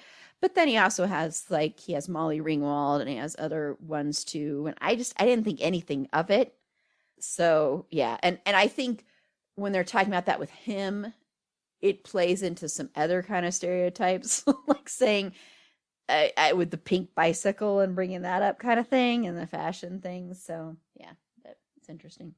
Okay. So I want to round out the part of just talking about Lost Boys with talking about the music, because I think with a lot of 80s movies, it's very hard to talk about the movie without talking about the music. And little behind the scenes thing, and I should have recorded it because it was amazing, because Susie had a play saxophone. But when I had everybody come in, I was originally sharing my screen and sharing the audio, and we were listening to the soundtrack. And the soundtrack, of course, features some songs from INXS, Lou Gramm. Gerald McMahon did the Cry Little Sister, the theme song, which, trivia on that was, he wrote the theme song to the movie after only reading the script and without ever seeing a frame of the film. We had a poll on Twitter and on Instagram what your favorite song was, and the choices were Cry Little Sister, I Still Believe, which of course is really known because that's Carla's favorite scene in the movie, when you have the saxophone players all oiled up and playing this song. And of course, we already talked about People Are Strange, the People Are Strange cover. But Cry Little Sister was the favorite of everybody. So what I want to know is, what are your general thoughts on the music? Do you have a favorite song? I mean, I know it's I Still Believe, but other than I Still Believe, Carla. Oh my God, the bullying I am taking today. Just listen, listeners. I am not as much of a fan of this I Still Believe nonsense. I still believe that I'm not a fan of I Still Believe. Erin just keeps trying to shove saxophones in my face. Unsolicited saxophones. She has sent me unsolicited saxophone pics. Susie is unsolicitedly pointing the pointy end, the mouth end of the saxophone at my face. I feel so harassed. But the opening, Susie, really? My goodness, censor your porn, man. With a lot of movies that have great soundtracks, I love listening to them while I'm watching the movie, and I'm like, wow, this movie has such an amazing soundtrack. I should totally buy it and listen to it over and over again. And then I'm like, I'm not actually that interested. It's the kind of thing where I have to be in the movie, the things have to be happening in the movie for me to really get into it. But it is absolutely a great soundtrack with just a bunch of great songs. But for me, the one that just really stuck out was People Are Strange, because again, I hadn't really heard the Doors music. In the way back whens, we had an oldie station here in Florida, Magic 102.7. And at that point in time in the 80s, they were playing movie music from the 40s, 50s, and 60s. So they did play some music by the Doors, but it was mostly just Love Me Two Times and Light My Fire. People Are Strange never came up. So when I first heard it, again, just like a thunderbolt in my brain. And I was, when you listen to something and you're like, wow, this is the definitive version, right? Because it's the version that I heard. And then you hear it and it's like, no, this is a cover and here's the original. And you're like, the hell is this? Mm-hmm. You know, like, this is not the version I heard. The first less pure, even though they're the original artist. But no, this one just catapulted me into an obsession with the Doors. So, Sasha. My favorite song is Lost in the Shadows, the Lou Gramm one, mostly because it's the motorcycle scene. And I love me a motorcycle. I absolutely love that song. I know that, Cry Little Sister is the one that everybody always thinks of, but for me, it's Lost in the Shadows is the one that is tops. Yeah, you missed it, Carla, but Sasha was really jamming out to that one because Sasha came in right at the beginning when I had first started. So Sasha and I were jamming out, and then Susie came in, and so I missed the party. Yeah, that's why I was like, Carla, get in here. So Susie. Oh, see, it's kind of a tie because I really like People Are Strange because for some like in a really odd way that song to me kind of feels like a nice hug or like a warm blanket. It just feels comfortable. But from but also I really this Carla's gonna hate me. I really I still believe. I do too. I love that. Because just everyone in that audience is just jamming and having the time of their lives. And Tim is just in all his glistening glory, just gyrating on stage and just doing his best. It's just so entertaining. That's that is literally one of my favorite scenes in the movie because everyone's just having a ball and I love it. Yeah, I'm with you, Susie. I'm with you, Susie. It's not my favorite song, but it's one of my favorites. Everything. I love it. I think it's fun. My favorite is Cry Little Sister. I know it's and People Are Strange is my second favorite. They're kind of tied because I love the Doors and I love Echo and the Bunnymen and I love their version of it. I think it is. I think they make it their own, but it's also so clearly the Doors too. So I really appreciate that. But Cry Little Sister, when I listen to it now, I kind of laugh at how intense I thought this song was. When I was younger, I was like, this is like that. Oh my gosh, you're just feeling it in your soul. And when you want to just get your angst out, this is the song. And now I listen to it, I'm like, this is kind of cheesy, but I still love it. I still love it. I can still sing every word to it. I still can sing at the top of my lungs. So yes, I'm a big fan of this soundtrack in general. Like I said, I wore out my tape. Oh my gosh, the music in this was just perfection. I think that was what was really special about the 80s and I think the 90s too, but was the music. I mean, I'm not saying there aren't great scores and great soundtracks now, but there was something special about it back then. I don't know why, but it's probably because I grew up then. But it just holds a special place in my heart. And yeah, and our station here, Carla, was cool, and it still is. Now they play 80s music, so now I listen to it for that. Is Cool 105. That was our station. I wish. Yeah. Ours plays 102.7 is gone. Aw. Yeah, ours is still around, but now it's just, I mean, they'll also play some of the 70s and other stuff, but now it's mainly the 80s, which is awesome. Except for the part where it's like oldies. Yeah, this is how my mother felt when I was listening to her music and being like, "Oh, listen to the oldie station with me, Mom." Yeah, it's like when you hear it in the grocery store or an elevator as Muzak, and you go, "What?" I'm pretty sure that's a Guns N' Roses song. Yes, Muzak. Or on classic rock stations when they start playing Nirvana or Nine Inch Nails, and I'm like, what the first time I heard Bon Jovi on the classic rock station, I was ready to riot.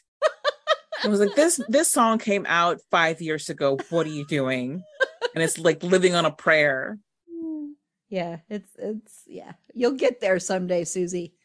Oh no, I'm already there. Listen. The first time I heard My Chemical Romance on an oldie station, I was ready to bite people. I was like, who's has committed this crime? Who's did this? I'm gonna bite you. I don't know who you are, but you're getting bitten. My friend called it that Chihuahua energy, which is very true. Well, on that note, we're going to move on to 6 Degrees of Finn Whitrock. I am assuming Susie is playing. Susie is a member of my Finn crew, so she's the only one, although she did let me down a while ago. I think it was you. It was one of you let me down a while ago.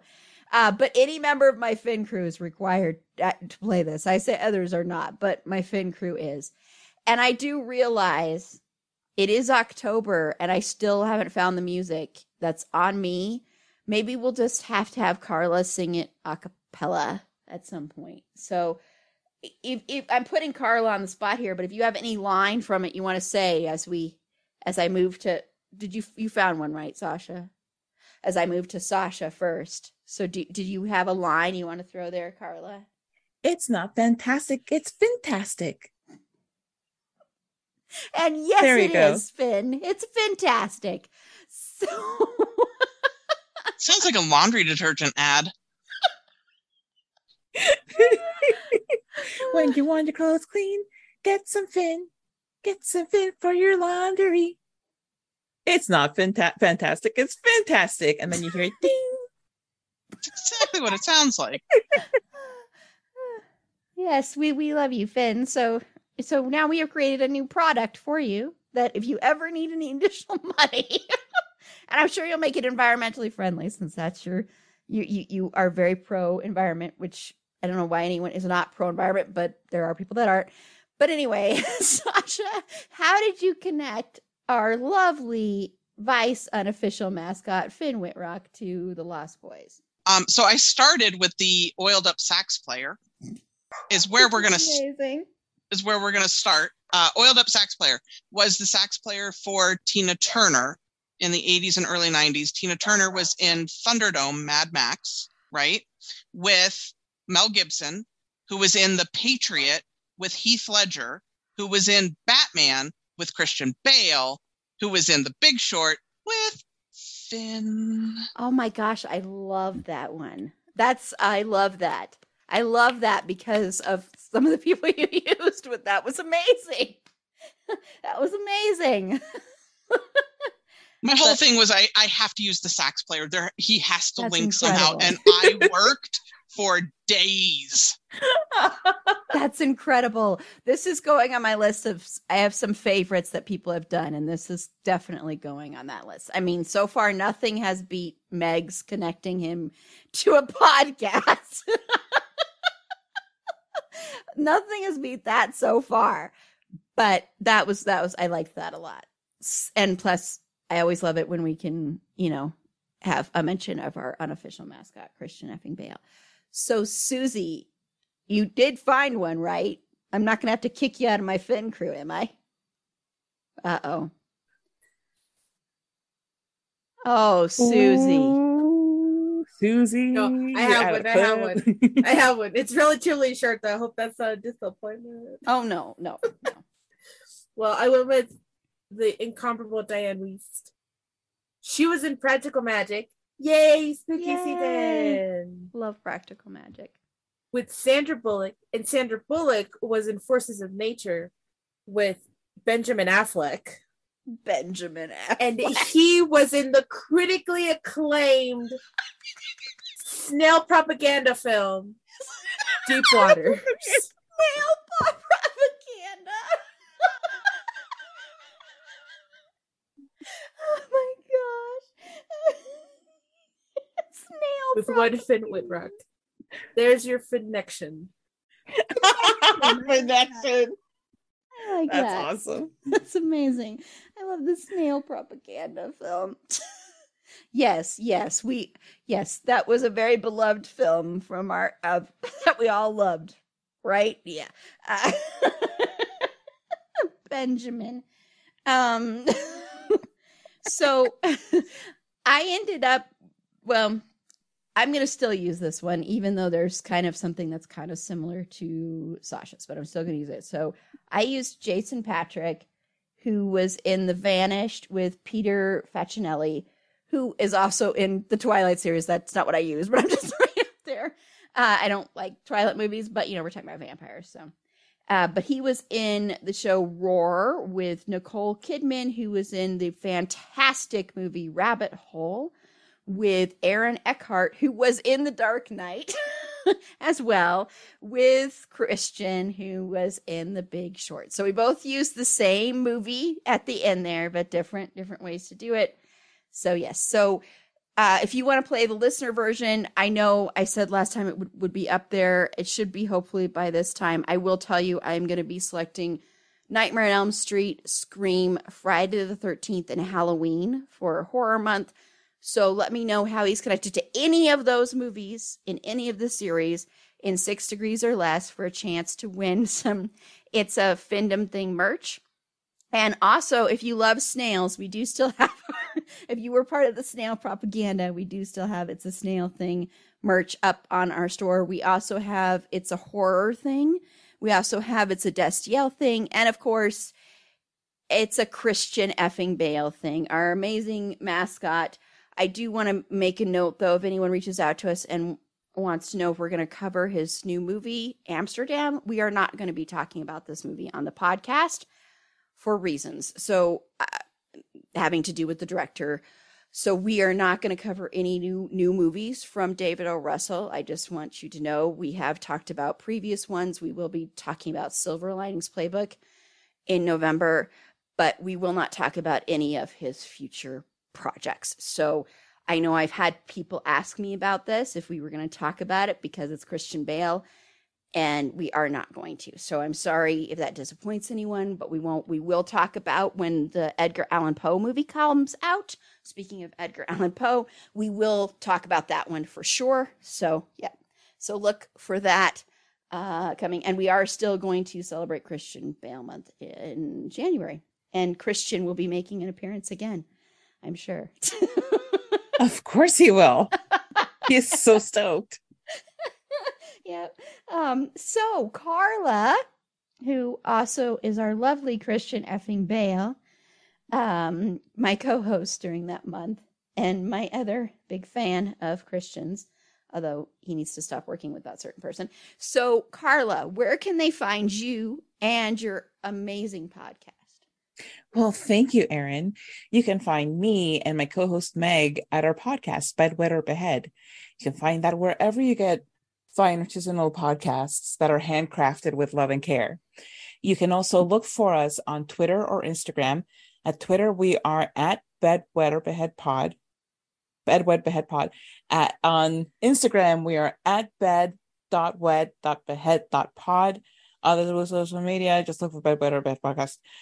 We also have a website, Bedwet or Behead. You can find me and my musings and my art on Instagram and Twitter at Carla Temis, or my website, carlatemis.com. That's CarlaTemis.com. Awesome. And I still mouth along with you. Sasha, where can they find you and your rabid wiener? My rabid wiener. So if you want to see what books I am currently reading or hate reading, which fairy porn I'm up on and not, you can find me on the gram at Vegan Geek Chick. In my bio is linked for Undewey, who is my rabid wiener. I don't know. I actually at work the other day said, I have to go home and let my wiener out. People went, I'm sorry, you what? And I was like, really have to stop calling him my wiener. He is my dog. Let my dog out. The dog. There's a dog. It's a dog. It's a dog. So yeah, it's the rabid wiener. It's a rabid wiener thing. It's a rabid wiener thing. Yeah, you can, his Instagram, which I've been severely lacking on updating, but you can find images of him there. Thank you. And Susie?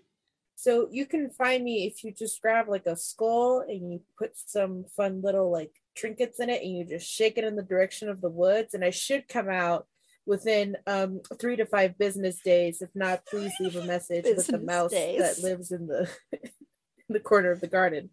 Other than that, you can find me on Instagram at _crafting_cryptid, and my dog's Instagram is linked in the bio of mine, and his is Benny_Pelucita, and I've also been lacking on his Insta, so I'm right there with you, Sasha. So I need to work on content for that. But if you want to see fun, fluffy pictures of him and all his furry fury, there it is. Awesome.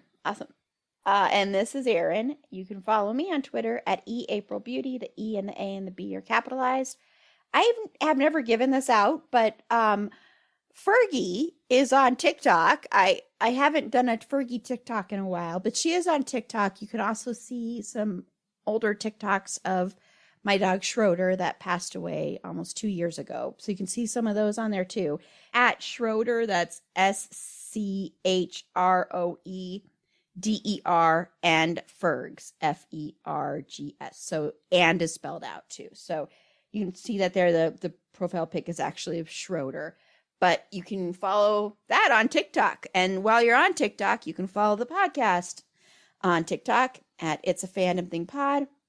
Be sure to like us on Facebook at facebook.com/It's a Fandom Thing Pod. On Twitter at Fandom Thing Pod. No, it's in that one. On Instagram at It's a Fandom Thing Pod. If you have any feedback, show notes, if you'd like to be a potential interview guest on the show, I know you did an interview, Jason Patrick. I really think you're fascinating, and I would really love to talk to you. And you and Kiefer Sutherland and almost anyone from this movie. There's certain people. Diane Wiest, if you'd like to come on, and we can talk about how much you look like my mother. Go to our website, itsafandomthingpod.com. Click the Contact Us button there. It'll shoot us an email. And I do try to get back to those as soon as possible. This is a busy time for us, but please don't hesitate to reach out because I love doing interviews. I haven't done an interview in a little while now, so I am seeking out interview guests. But while you're there, do head on over to the tab for our second annual horror trivia event, because by this time, we'll have the information for the contestants for night 2, which is going to be, this is dropping on Friday, the 14th. So night 2 is on Saturday, the 15th. And that's television horror. So we're going to be talking about, of course, Twilight Zone. It's going to be part of the trivia. It's going to be Tales from the Crypt, Tales from the Dark Side. And, of course, we're going to be talking about Ryan Murphy. So we're going to be talking about American Horror Story trivia. So we're going to be talking about him. We're going to be doing trivia. Excuse me.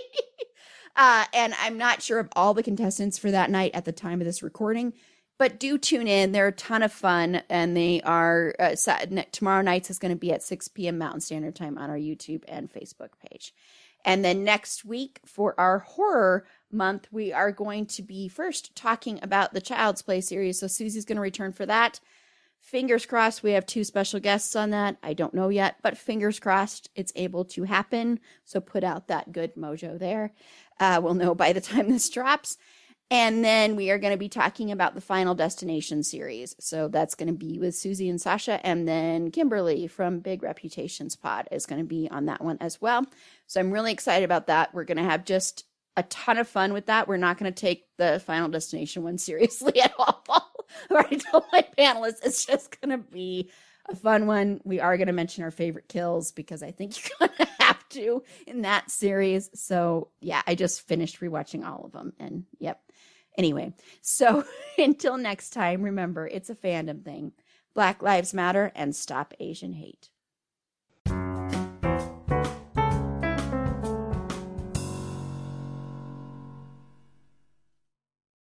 The headlines remind us daily, the world is a dangerous place. The elites in charge say everything's fine, stop noticing. But you know better. And your gut knows that time is short to prepare for a world that is 4 missed meals away from chaos. My Patriot Supply has helped over 3 million families become more self-reliant and is the company Americans trust to prepare. Go to MyPatriotSupply.com and secure their best-selling 3-month emergency food kits. Each contain delicious breakfasts, lunches, and dinners, averaging over 2,000 calories per day. Secure at least one food kit for each family member. For a limited time, save $200, plus get free shipping on all their Ready Hour 3-month emergency food kits. You're not ready if it's not Ready Hour Foods. My Patriot Supply also has solar power generators, water filtration units, biomass stoves, heirloom seeds, and critical survival gear. Shop MyPatriotSupply.com today. MyPatriotSupply.com.